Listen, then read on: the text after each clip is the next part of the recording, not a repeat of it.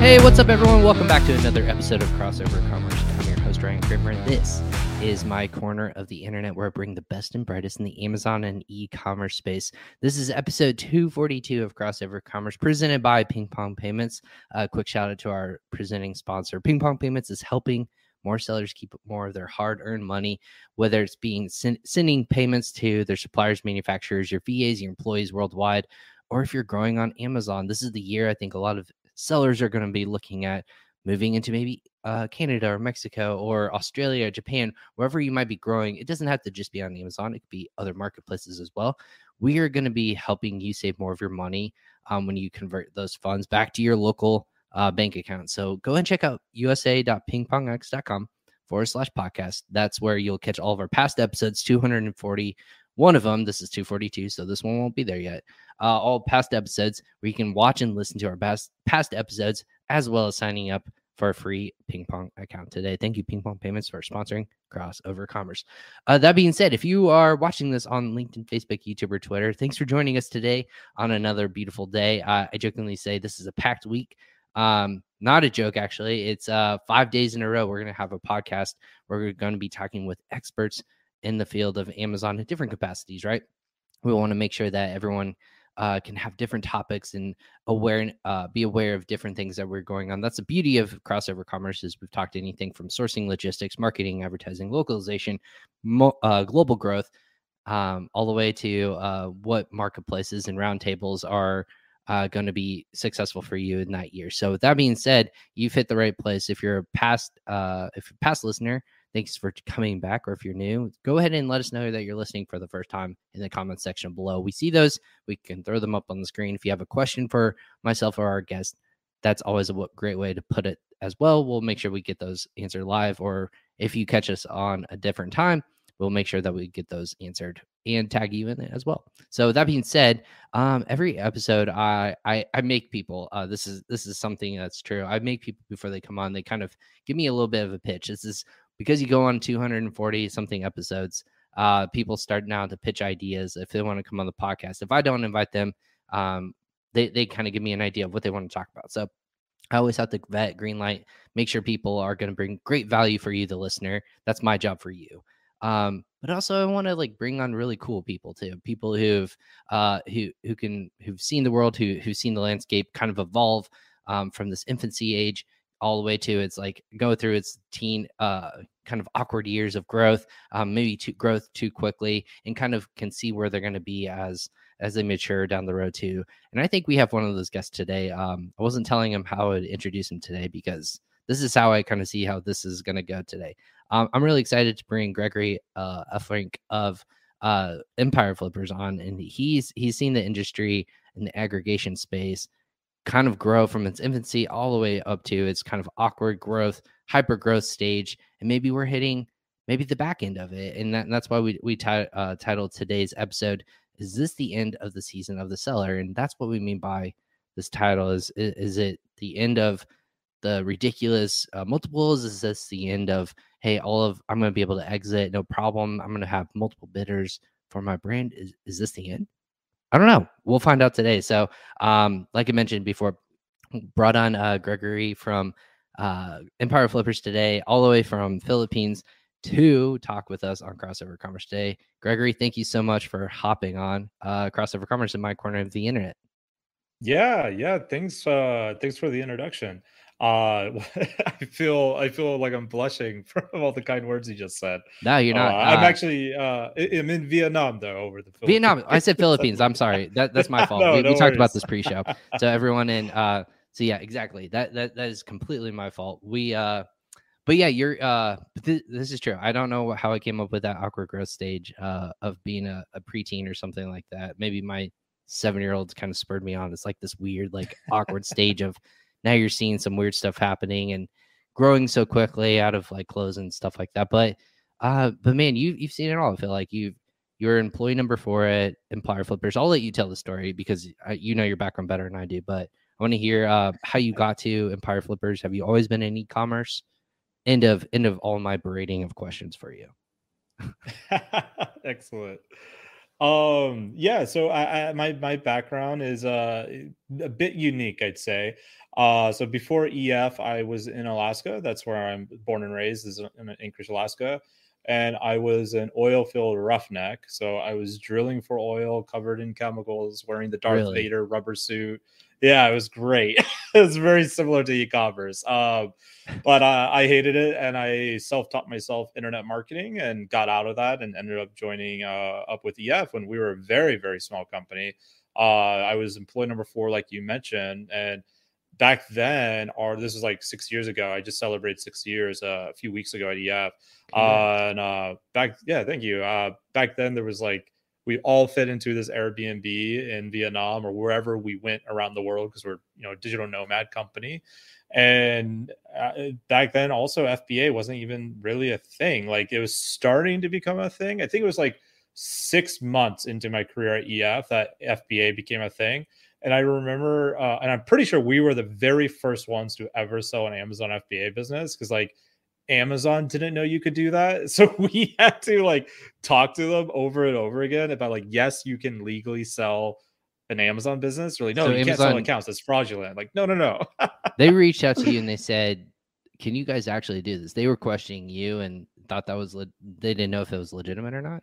So what ended up happening is we ended up selling them, and we were telling Amazon, "Well, hey, we're selling them because we wanted to be transparent, right?" And they're like, "Oh, you can't sell an account." It's like, "Great, we're not selling an account. We're selling a business asset." It's like, Sure. what? And so they were very confused. Eventually, they got us up to like higher levels of management at Amazon, and we told them the deal, and they're like, "Oh, yeah, no, this isn't fraudulent," because that was their big concern, right? It's like we don't want fraudulent accounts, all this kind of stuff. People selling black hat accounts, whatever. So yeah, Amazon didn't even know that was a possibility. So we've seen this ride all the way from the very beginning to where we're at now, and it's been a hell of a ride. It's been amazing how much things have grown and matured over the years. That's amazing, man. Well, that's funny that you mentioned that Amazon didn't know that this was a thing, which is kind of funny and how it kind of came quickly. You said maybe what this was back in 2016, 17 or so, if we're doing math, Mm. which excuse me, if we're talking about just the basics of it, as when FBA was really taking off. We call it the quote you call it. I know you call it too. The Wild West days of Amazon, when kind of like everything was acceptable. How to you just had to be one step ahead of the next seller, and people didn't understand that it was not just a business you're forming. You weren't selling widgets. You weren't just like this reseller. You were now becoming a brand, and you guys had that focus. So, what was it like, kind of taking a chance on something that wasn't really yet formed, or an idea or an industry really formed yet, and you kind of are here today, and you kind of see this ridiculous growth over the past couple of years? Sure. Yeah. So I think one thing that people forget about nowadays about us is that we sell any online business, not just FBA, right? So we've sold DDC, commerce, Shopify, Magento stores, Shopify apps, iPhone apps, Android apps, affiliate sites. The weirdest business that we sell, in my opinion, is KDP businesses. So people who like write a bunch of books with ghostwriters and they have this whole like publishing system, and then they sell that. So we've always been kind of on the cutting edge of these new business models, and we're a fan of digital businesses. We only sell digital businesses, so it made perfect sense to us with how many friends we had in the space doing FBA for us to sell FBA businesses. And we like most business models, you start off with low multiples because no one really understands the model yet. Like they don't get the business yet. So it hasn't matured in the buyer's eyes. But then over time, we know it just grows from there. So Right. yeah, we were happy to jump into the leap into it. And we were, like I said, we were one of the first. And I still remember this kind of funny story. We had this seller, he was asking us like, why should he go with us over this other broker? And our salesperson at the time, he took a screenshot of the other broker's website of the businesses that they sell. And it said Amazon FBA coming soon. I was like, well, that might be the first like indication that you might want to go with us over them. If you're selling an FBA business, and yeah, that's what they're promoting, FBA coming soon. That's not a good Yeah, sign. right. Not a lot of Yeah. experience there. Well, interesting. So yeah, so with the model, I think it's interesting because you're selling a lot more than just FBA businesses, right? Of There, you said like affiliate sites, there's blogs, there's things of value. And the value is different for each business. So there's traffic, there's revenue, there's income resources. I'm assuming that that's kind of where the whole model comes. You're semi brokering or allowing people to see what's available for sale, not like a used car lot or anything like that, but almost like a very much a, hey, people are trying to, they can't grow it anymore, they want to just move on with it, and entrepreneurs at heart always want to take advantage of good opportunity. So this is where I'm assuming Empire Flippers kind of came about. So why has it been the focus on FBA mainly, or have you guys been pretty easily diverse, or does it kind of just ebb and flow with the times in your time there? Yeah, so I would say it's a mix. It's a mixed bag. When I first came on board, I would say affiliate sites and like new media sites or monetized through say display ads were by far our bread and butter. That was our main thing we sold. Now it's switched where FBA is by far the main thing we sold. We still sell tons of affiliate websites, tons of those media websites, and with smattering of other business models as well. But FBA has definitely become a dominant player. I think part of that is because of how early we were. So we kind of figure out all the processes that you need to do before before anyone else really came to the table. That give us a lot of advantage there. And to your point on the marketplace side, so like with EF, like yes, we have a marketplace, but we are more similar to like an M&A advisory at this point than like a traditional marketplace kind of setup. Like Yeah, sure. I just went through an actual M&A advisory thing with someone who's like more old school, and like I just looked at that process like, man, you should really use our process for this. Yours is much more antiquated than what we do. Yeah, well, I mean, I think there's so many different businesses that came right in 2020, 2021, really last year, and I think even still cropping up today. There's either brokers or there's there's quote unquote aggregators, and they're all size too, right? There are people who want to only stay, I want to run 3 brands or 5 brands.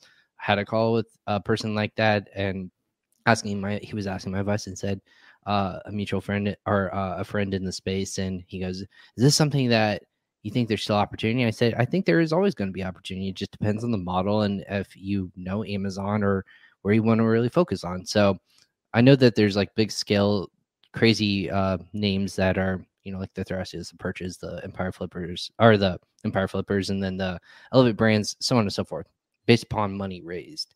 Why has it been such a time? Or I would say, like, why did we see this rise all of a sudden quickly? And then obviously, I think there's this weird, awkward gap right now that's like a wait and see moment, like a weird Yeah. who's gonna blink first or who's going to like say the next thing. Why are we at where we are today? I think that's a great insight into like kind of what's happening right now. But yeah, the origin of all of this, like, so we started selling FBA back in 2016. I think it was around 2018, towards the end of 2018, that Thrasio came around, if I remember right. But Yeah, before Thrasio came around, like Thrasio is often heralded as the first aggregator, right? But that's not actually true. We sold to aggregators before Thrasio. It's just they all failed. So they never yeah, got like scaled or hype or stuff like that. And it wasn't like some of the aggregators didn't do FBA. They were doing other stuff like affiliate sites, for example. But we always knew like, look, this is a powerful model. It makes sense to do this roll up kind of model with what an aggregator can do. Eventually someone's going to figure it out and they're going to really knock it out of the park once they do. And then Thrasio came along and did it. So Thrasio is the real trailblazer in that sense. I kind of feel like they're almost like all the aggregators are like our children, because Thrasio like originally started buying they're all the their firstborn. businesses from us. Yeah, like the firstborn, and all the other siblings came along, afterwards. But they grow up so fast I that we know. have like four unicorn They're so status damn clients. expensive too. Dude. Right. No, But yeah, so I say Thrasio was the trailblazer, and then everyone just started following Thrasio. And I remember it got to this heated pitch where this is probably like, I don't know, maybe 2 years ago, 2.5 years ago, something like that. I remember having this aggregator on our podcast, the Opportunity Podcast, and our my the person that hosts it for me, she asked them like, "Hey, do you mind if I ask you about some of our secret sauce?" Or some of your secret sauce that makes your aggregator like really work, right? And he's like, of course. I mean, everyone knows what to do. Thrasio tells everyone what to do. And what's hilarious about that is we just had Thrasio on, and he had said like, I can't tell you the secret sauce because everyone's going to copy me. I'm like, wow, you got that right. It's So it was pretty funny. well, that's the thing too, and like I watch this, and I'm probably like you, a social listener, right? You want to get the whole picture instead of just one person's picture, because some person can be a really good salesperson. And again, I've had so many of them on the podcast. I consider a lot of them friends of the industry and the business, and I think they're really smart people. But if you can get a really good salesperson in there, you can sell the idea of almost anything. And again, I think that's the concept of why there's so many that businesses that kind of came quickly, is because, oh, they can do it, well, I can do it better. Or there's always like one up mentality. But then also, you're right, it's not that big of a secret. What aggregators do and what's successful is very much a hard thing to do, but it may be more simple than a lot of people thought. And I think that's kind of this whole thing in place of, if you have people and processes in place, you know what you're doing, you've been able to do it themselves. I think that's separating the people who are still buying businesses and are still operating today. And you have people who, like a Factory 14, had to, or just decided to remove themselves from operations and sold all their assets to Razor Group, if I remember correctly, which happened as of last week. And it was very quiet. It went on Business Insider, and it was a nationally thing, but it was, it wasn't as talked about as much. And I thought it would be more talked about. And a lot of people expect this to happen. No. A lot of people thought this would happen, but now it is happening. Now a lot of people are not clamoring as much as I thought. But so in this, they grew up so fast. Man, this took off and then went down and went up again. And then now we're here. And again, it's this awkward, weird space of people are still claiming they're buying and selling. People are putting on pause. They're just radio silent. There's like no marketing, no nothing. Yeah. What happened? Yeah. So I guess we have to take a couple steps back, right? Yeah. So once Thrasio approved the model and created all the hype, what started happening is other people wanted to get in on it, right? So other people started raising the money, raising debt from private equity or private equity, family offices, so forth, Sure. To start buying these businesses, right? And it all looked so easy because a lot of this is one of the things I think aggregators did really wrong.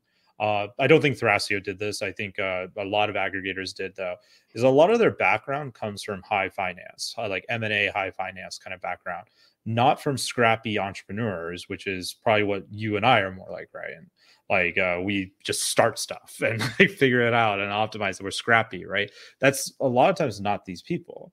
So they look at their projections inside of their spreadsheets of like what should happen based on growth, but they don't actually know how to pull the levers of growth once they have the asset.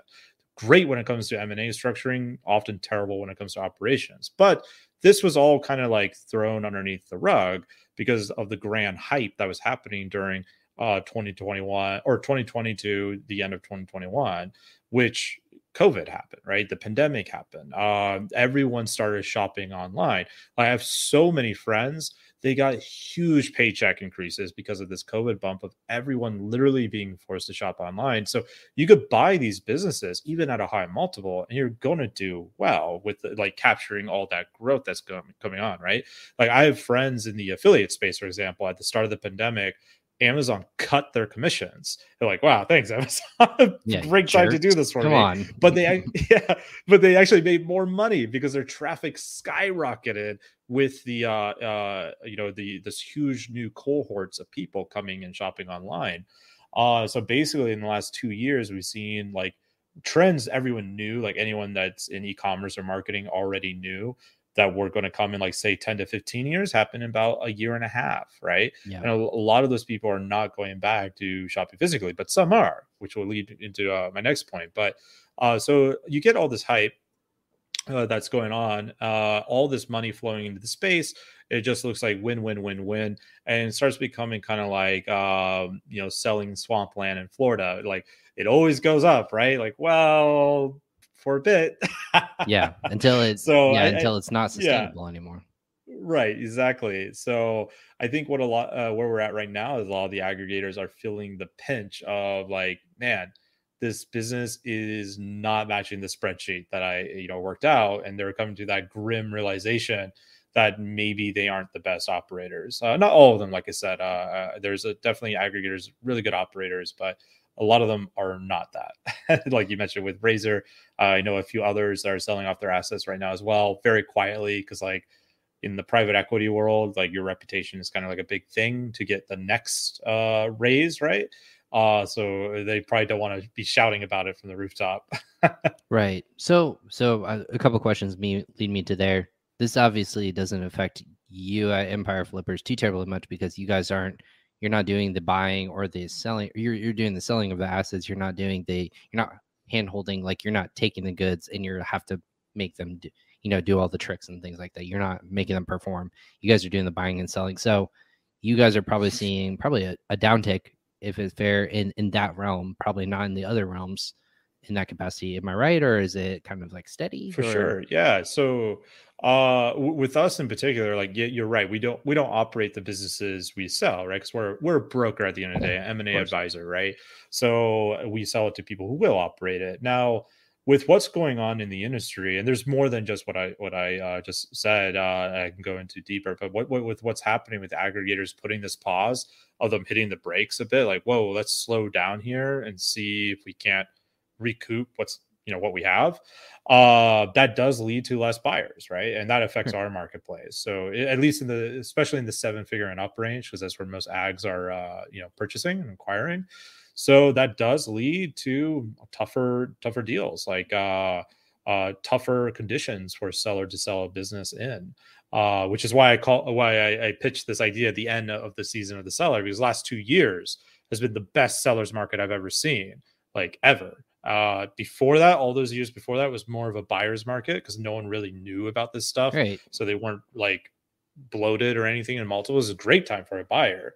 And I think now we're at the very tail end of that season of the seller and dipping more towards the buyer season. We're not there yet, but we're probably going to dip into like this kind of neutral zone. And then things might dip more towards the buyer over the coming months. Okay.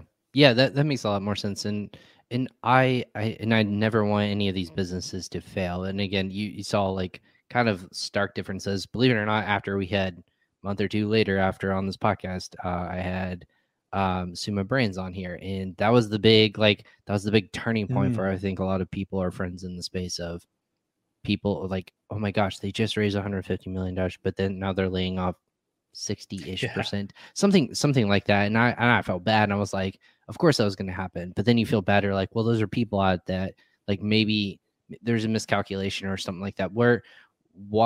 What's the reason you think that people are having to, like, is it reconfigure the model? You said the spreadsheets don't add up. Is it that they just overbuy, or that inventory doesn't match up, or what's the big component that people are like, we made a big mistake and like fix our mess, or somebody come fix our mess, or like we're held with Please. like stuff that, yeah, somebody, I don't know what to do now. Like something has to point to a lot of these different radio silences. Is it just like they bought one bad apple and it's kind of like really set them back, or what are you hearing Yeah. on that end? Yeah, so I think it's a confluence of events, like most things, right? Is usually not one thing that kills you. It's usually death by 1,000 cuts. Though there is a theme to the cuts, and this happens even with bootstrapped entrepreneurs, in my view, and that is purely just an obsession with growth. Like growth, I think, is the great fool's quest of an entrepreneur because it's something everyone wants. Sounds amazing, but you don't know what you have to give to get it, and often when you do get it, like, yeah, your revenue's through the roof, but your profits are through the basement because of what you had to do to get the revenue up, right? So growth is often this double-edged sword. So I think what the confluence of events are happening here is aggregators, some bad apples, like what you said, like sometimes they just bought bad businesses. That happens, right? Others is bad operations, bloated PPC, Now there's the supply chain crisis, which I think is going to be deepening over the next few months rather than getting better. Like before, a few months ago when I was on podcast, I said, barring another black swan event, I think supply chain is going to be fixed probably in like within the year or something like that. But then we have another black swan event with what's happening in Ukraine, the shutdowns in Shanghai. So I was wrong on that front. I think things are probably going to get worse. We didn't have money on that, so it's okay. No, yeah. I only make bets with $0. Yeah, exactly. But yeah, so there's all these confluence of events that are circling them, and they are also buying at high multiples while prices are rising up, PVC costs are rising up, more competition in the space. And now COVID, at least in the West and most of the world, is starting to recede. So now we're seeing retail coming back. Like you look at some of the traffic stats on Amazon and Shopify, and even my friends with the affiliate sites, it's way down from what it used to be because people are now going outside again, which is something we figured would happen. That there would be this drop off, but the drop off won't drop from like back to 2019 levels. It's still going to be significantly higher, but you will see a drop off, right? As people like go back to quote unquote a more normal life. So it's all those events compiled with some bad decisions, wanting to go hard at growth, and the more money you raise, like often the less freedom you have to move because now you have to appeal to all these investors and like do things that bootstrap entrepreneurs simply can't do because you have to meet those investment mandates. That's what I was going to say, and I think it would be a good way to kind of bring some Professor Gregory in here on here. A lot of people are when you're a seller and you're new to the space and you're listening to this podcast, a lot of people just don't understand the concept of they're raising this money, and then that's kind of where the mindset stops. A lot of people, and I had to do my own education. I said, wait a minute, like this makes sense. They're using a lot of different terms in here that maybe not just for capital for raises for towards equity and towards debt. And I think those are the two major components that we never distinguish the two. Money towards debt, and correct me if I'm wrong, is going towards the business itself. Or money towards equity is towards the business itself. Excuse me, reset. Money towards equity toward the company is like a part of the company. So if 100% of the company, they put a certain amount and they're buying like essentially shares of the company and they own equity within it. So as that company grows, they earn more money long term. So they're kind of like giving them a loan because of that. And that's the trade-off. Money towards debt is, hey, I am a bank at a probably good rate, essentially private equity. I will loan you this money if you need to borrow it from me at a good rate, and then you pay me back at a good, a good investment timeline. I tell people that, and I think a lot of people are like, why are they failing now? Why can't they just figure it out, write it out with all this money they have cash or like in their vaults or, like Scrooge McDuck in their vault basements or whatever it is, they're diving into it. If they have it all around, why can't they just wait it out, or they kind of tweak stuff and then kind of get back onto that cycle like they were? It's because of the terms that they are borrowing money, correct? Like they have to pay it back at certain junctures, or they quote unquote are defaulting on a loan. Did I explain that correctly, or is that what's happening to a lot of people? If they just haven't gotten enough profit back to pay off the debt that they are borrowing from these companies. Yeah, I mean that's a good overview of what's happening now. There's things they can do like restructuring the debt, which can help. It can also make things worse because it could add more debt on top of it, right? Even with the lower interest rates. But yeah, and one of the things too, like I mentioned, like if someone gives you money, whether it's debt or equity, in terms of how they're giving you the money. Like say as a private equity firm or family office, well, they're going to have mandates. And so it's not also just simply like paying them back, but also having to do what the mandate tells them to do. So, which I think has also caused some of this issue. So for example, some of the mandates that the aggregators get is like, you will buy X amount of brands per month. And like, okay, I mean, that sounds good on paper, but if X amount of brands ends up me buying 3 really bad brands and 1 good brand, but I have to buy 4. I can only use this money for that. So these are some of these stipulations that I think probably hurt some of the aggregators as well. So looking at all of this, And I know you do want people to succeed because obviously Empire Flippers works with these companies. What are people looking for now? Like, has it become more? Has it become more? It's not just like, hey, if you have a pull, someone will buy you. Like you said, these mandates are pretty like broad. Of like, hey, if you were willing to sell, we'll take your company and we'll figure it out as we go. Are people getting more strategic? Like, what are they looking for? Like, what if I'm a brand? I'm like, I mean, I would like to sell my business, but I don't know what are these next criteria coming down the pipeline that I need to prepare my brand for. What are successful aggregators looking for now? Sure. And like all this doom and gloom that we're talking about in this podcast, like aggregators are still buying, right? Like there are Right. still people out there buying businesses. I do think that there will be a trend that we see. We might not see it fully play out this year, but I think long term we'll see it where entrepreneurs will start raising money themselves to go buy businesses from various different financial platforms. So you start seeing bootstrap entrepreneurs kind of get Yeah. into the game more. But yeah, in terms of what a seller can do, focusing on quality is number one thing, and that's always true, whether you're in buyers or sellers market, whatever. But having good diversity of traffic, diversity of products, diversity of revenue, having tons of reviews, 4-star and up reviews, having an email list, like which a lot of FBA owners sleep on. I think email is incredibly important because you're taking the rented land that you're living on inside of Amazon and building a little bit of your own land that you can use to go launch something off Amazon down the road, right? So these are some of the stuff people will be looking for.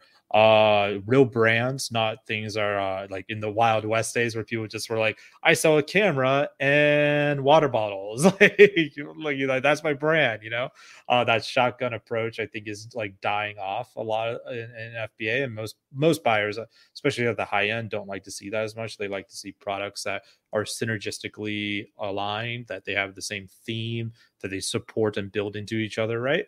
Because most aggregators, they like most buy on FBA, but most of them do not want to stay on Amazon. At the end of the day, they want to grow and to become the new Procter and Gamble, right? And Of course. Procter and Gamble, they sell on Amazon, but they also sell on dozens of different channels, right? Yep. Omni-channel versus, and also their own websites. They also sell in retail. Yep. I think I think this is also like this reckoning period of like, maybe it came too quickly. Like maybe they were forced to like have to move with step or phase 4 or 5 too quickly, where, they're still building out teams. They're figuring out their way. Amazon, for lack of a better term, is the most simplistic, I say, in the world of starting a business. It's probably the easiest way to get going. Now, to be successful, it's difficult. Now there's all these different iterations of how to be successful in different categories and products and so on and so forth.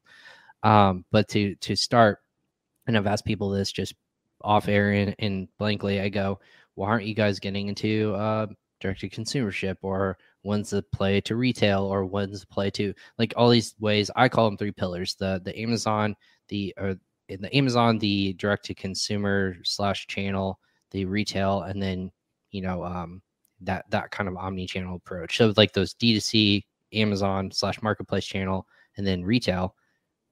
Companies that have been successful do that. I always say it, and I will constantly say it, the Zesty Paws of started on Amazon, they went to retail, and they're like in PetSmart, Walmart, Target, all these different places, and had their own website. And guess what, guys? They got bought for $650+ million, and that was the valuation of a brand because they had all these pillars in place. Stuff like that, where I think like every aggregator wants to get to. So what is this the movement towards those places, or is it still going to be more mainly focused on Amazon, you think? So I think the less experienced aggregators will probably stick with Amazon.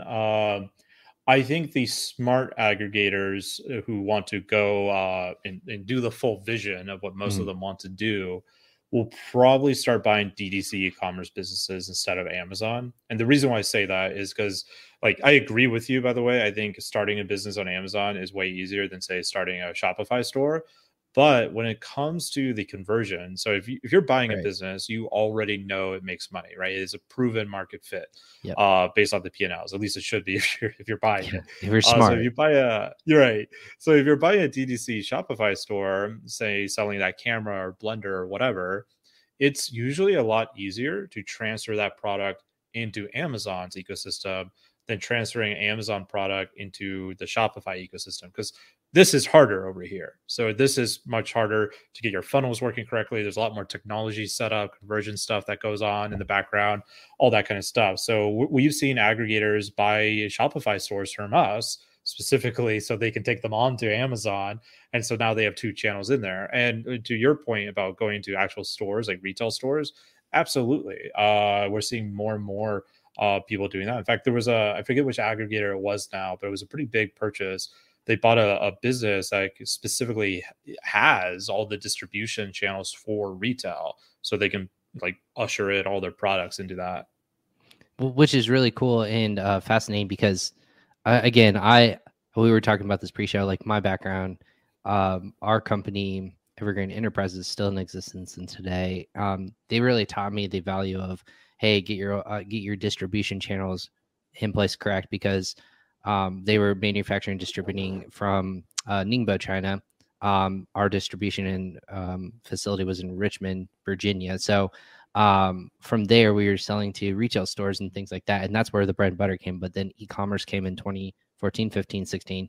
FBA became really important. But we were still selling to like Fanatics. We were selling to QVC, Wayfair, Home Depot, all these things where a multi-million-dollar business started to get really, really like omni-channel, which is really cool and a really big puzzle. There was hundreds of employees that I only had 5. Like me, myself was in charge of like affiliate marketing for 1 channel, for 2 websites. And it was a 7-figure business for 2 websites, just myself. And then we had a PPC person as well for that channel, and then email. That's it. Like, so we had that on top of this like 100-person team for like wholesalers and salespeople in the field, people who had key accounts to like a QVC and things like that. But then you were ordering products like a year in advance, and you started to have the cycle process. That's what I think like businesses are striving to, but it's so hard to understand like the experiences that come from each of those segments. And it's just like a constant evolution, education process of, like I said, Amazon is now rolling out this functionality of, we're going to be talking about this on Friday on the podcast. I'm excited about is kind of this, hey, you can buy with Prime and get fulfilled on your D2C website through Prime. And it's like this whole bringing back the whole, almost like the third party channel of fulfillment, the merchant fulfilled network, is what we'll talk about. I'm excited to like, so that play into D2C also for people who just can't figure out like their own warehousing and stuff like that. So all these different plays of it's going to be evolving, and what's going to be easy for your business and how you're set up. I know people are in the aggregator space are constantly looking at, hey, we want sourcing logistics to be unlocked. We want there to be a warehouse or something tied to it where we can just store goods and we don't have to worry about like last second ordering or not getting goods in time. A lot of these things are now more valuable than just the listing on Amazon as like the top rank or anything like that. So where's this go from here, Gregory? Like, what's kind of like, if I'm a seller and I listen to this, I'm like, shoot, I missed my shot. Like, I missed my chance. Like, maybe it's another 2 years from now we'll get an opportunity to like get to a multiple. Or what are your advices for people who are trying to exit their business now? Sure. So how you said there's actually a question I get asked in multiple different ways. And it usually comes down to like, how do I time the market for the best exit, right? Sure. And people ask me that all the time. And I tell people like, look, the best way to time the market is based on your personal and business goals, which sounds like, woo-woo, whatever. But like the issue with timing the market is like, I have so many friends who've tried to do that. I have a friend, he had I think it was like I always mess up the numbers, but I'll get them generally correct. There is like a $450,000 business, something like that. And he knew if he spent like 3-4 months fixing this certain thing in the side of the business, he could sell for an extra 10%. And he got that from a data report I published based on the research I did on our marketplace. Things that had this trade got an extra 10% lift. And so he did that. But what happened, and his was driven by Google SEO traffic. So Google had an algorithm update during that, tanked his whole business. His business went from being worth like 430K to right around, I think, 180, 190K, something like that. Man. And so like, was that like that timing worth that 10%? like which one would you have been happier with? Getting that extra 10% or not losing like $400,000, right? Or $300,000, whatever it was. Obviously, like it doesn't want that one, but that's what he ended up getting. So I always tell entrepreneurs, be careful on trying to time the market. Instead, seriously ask yourself, like, all right, what are my personal goals here? Like, what do I want? Do I want more time, travel the world, whatever, right?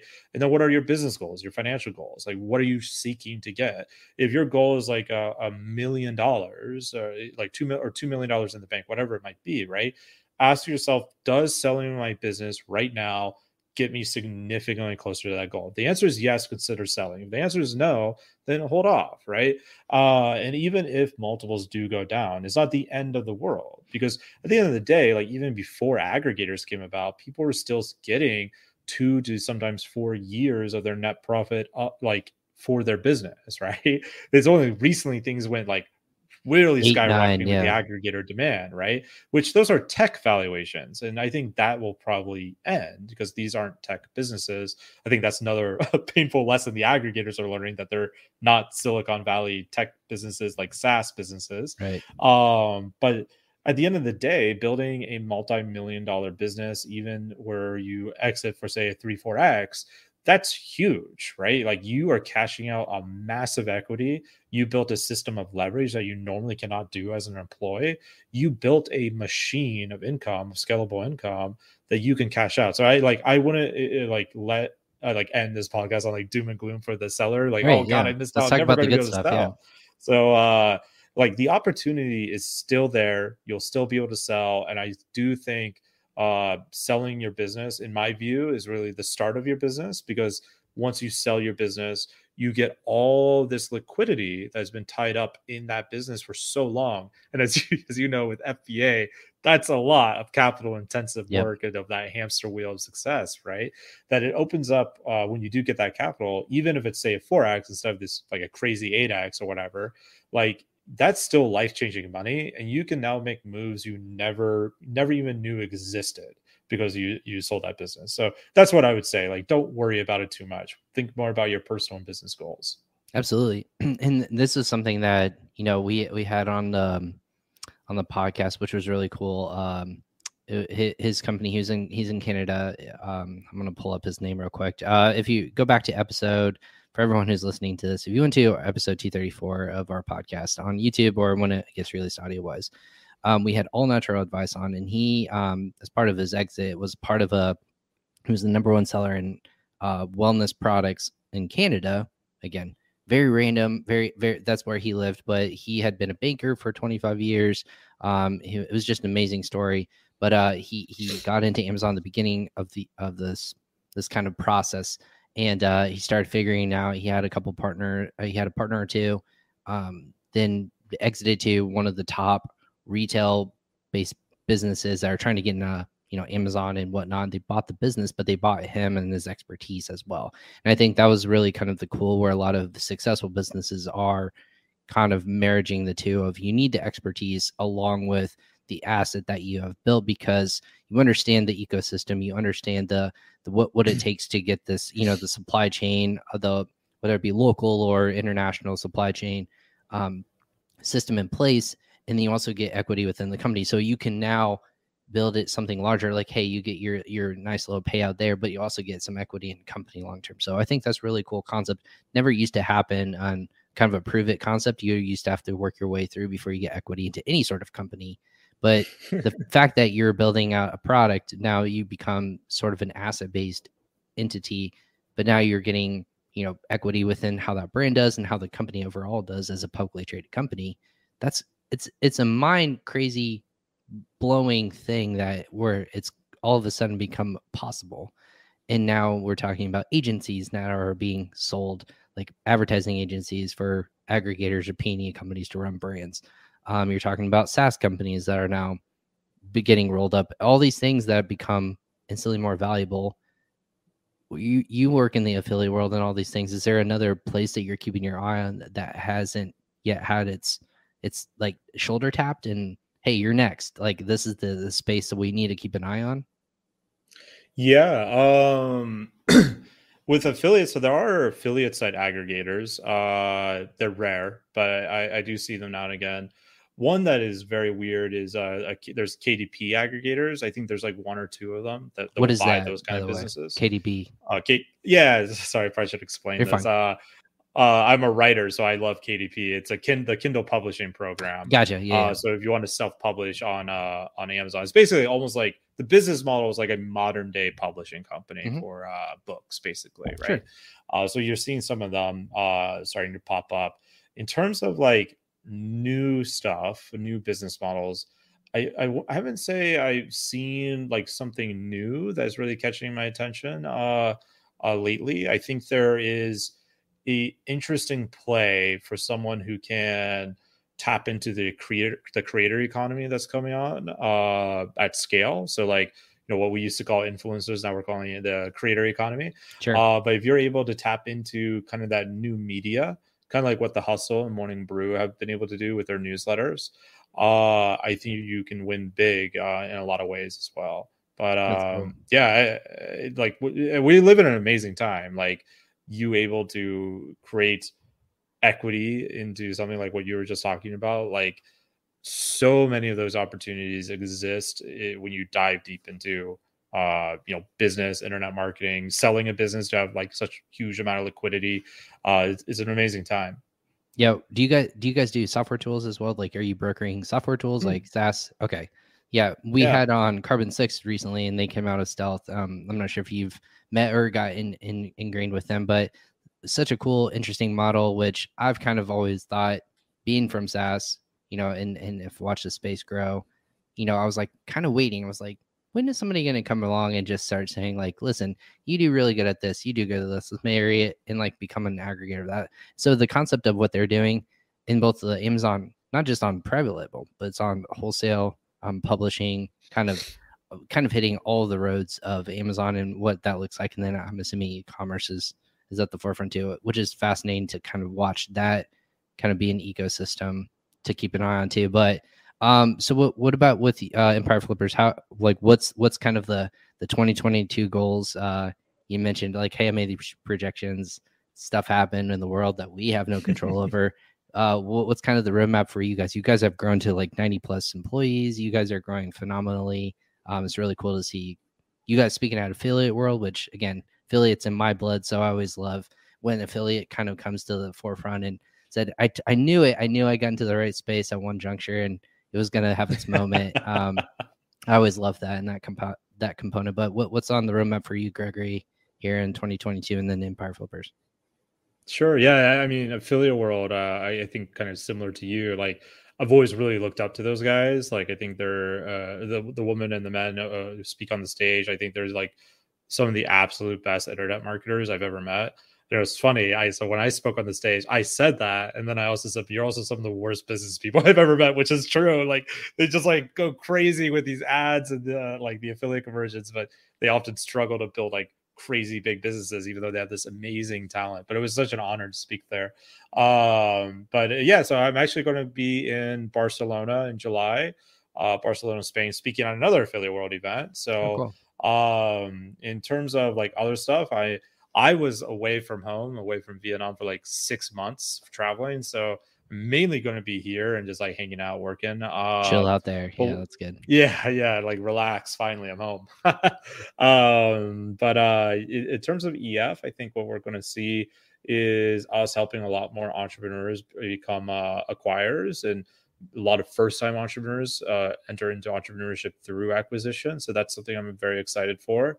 And I think like depends on the supply chain, but I would love to see more DTC e-commerce businesses starting to show up on our marketplace, because I think that's like we have such a huge buyer network for e-commerce in general. Like I said, the aggregators are looking for them. Like our buyer network just passed over like $6 billion. So like I think that's a very untapped market for us, because we used to be well known in DTC a little bit, but then Shopify took down all my guest posts I wrote for them when they launched their exchange.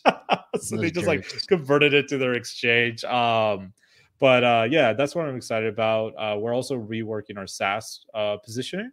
to work on our SaaS valuations to try to attract more of that to the marketplace. So a bunch of different cool stuff going on. That's awesome. And then quickly, if you're able to, people might like, hey, how does Empire Flippers, how do they help people? Is it percentage of sale, or like, can anyone sign up? Like, how does that work? If they want to learn more information about that, they just go to your website. What if they have those questions? Sure. So how EF gets paid is by the seller. So we get paid a commission on the successful sale of the business. So if you go to empireflippers.com/fees, we have a blended rate, and you can see what the commission rate is from there. In terms of what your valuation might be, just Google Empire Flippers valuation tool, and you'll be able to play around with that. It takes like all of 2 minutes to do, and it's based on real sales data, not listing price data. So you'll see what we think, very guesstimate of what your business might be worth with that. But yeah, empireflippers.com. And if people want to connect with me, it's just LinkedIn and Facebook. LinkedIn and Facebook. Got it. Well, we made sure we linked it out here, and I'm putting it in the comments section for people who don't know. They should, if you haven't been to a website. It's really cool. It's actually, for me, I'm like, it's a treasure trove of little tools and little bits of information that I always love poking around in there. So if you haven't checked it out, just kind of weaponize yourself with information and data. I always tell people, if you have data at your fingertips, utilize it as much as possible. So, but yeah, great stuff you guys are doing over there. I think it's pretty cool and fascinating. I think it's one of the concepts of, hey, how do we help other people grow and how other businesses, reach their potential and their goals, which it's always reassuring to hear of. Hey, if you think if whatever your goal is, stick to that goal. Like, don't be greedy. I mean, like, you hate to tell entrepreneurs not to be greedy, because at the core of it, you're like, oh yeah, there's more I could do, but like walking away is like, there's so much more. Right? There's more. There's like, if I do one more thing, I can get another nickel. No, just stop. It's like, that's why I don't gamble. It's like, because there is more you could do. But that's another story for another time. So you're traveling, you're going to Barcelona. That's the next event you're going to be at. Are there any other events you have on your radar that you might be speaking at? Not yet. So we'll see what happens. I have a lot of work to do in terms of the SEO, the website I would like to accomplish. So like, come on, boss, leave me alone, please. Just let me work. If any conference owners out there are listening and they want to invite me to speak, happy to talk, of course. I genuinely enjoy speaking on stage and like connecting with entrepreneurs. So I like to say yes to those events when I can. Awesome. Hey man, well, you've been so helpful and thoughtful with your time here today. Thank you so much for coming on Crossover Commerce. And again, the best way to do that is connect with you on LinkedIn or Facebook as well. So Gregory, thank you so much for hopping on Crossover Commerce today and sharing some of your valuable time and resources. I know it's nighttime for you, so I don't know if you're up for the day or if you're about ready to go sleep, but hey, man. The joke is I never sleep. Hey, same here. I don't know when I get any work done, or it's just always constant stuff like this, which I love. And but yeah, sleep is secondary to that. So thank you so much for hopping on Crossover Commerce. I call people friends of the show now. So now anytime you're welcome back, feel free to hop on again. Awesome. Yeah, let's stay in touch. Awesome. Thanks, Gregory. And thank you everyone else for hopping on Crossover Commerce today. Just a quick shout out. You saw in this little screen below. We've been featuring, Crossover Commerce is actually a media sponsor of sourcing of the Mexico trip. It's pretty easy. Go to themexicotrip.com /webinar. There is a great webinar that's happening this Wednesday, but you need to go to the website to sign up for free to hear why it's important to take a look at the option of sourcing in a different country, maybe not China. We've talked about India before. Look at Mexico as an opportunity. Get your questions answered from leaders in the space. Norm Farrar, Amy Weiss, Tim Jordan are putting on an amazing in-person event, but they're doing a free webinar to answer your questions. Go below, check that out. And the link, it's in the show notes where you can still have time to sign up. I'll be posting about it here on LinkedIn today. So make sure you grab a space to hear all the great tidbits of information that they have going on as well. That being said, thank you, Gregory, from Empire Flippers and all the people who were listening and tuning in today. If you didn't get a chance to, I know we had a couple issues, I think a hiccup on LinkedIn. So if you we're watching this typically on LinkedIn, I posted the YouTube video where you can rewatch the episode, but otherwise look for the audio version coming out here shortly on all your favorite podcast destinations. But in the meantime, I'm Ryan Kramer for Crossover Commerce. make sure you guys take care. Again, episode 3, 4, 3 more episodes this week. But we'll catch you guys next time on another episode of Crossover Commerce. Take care.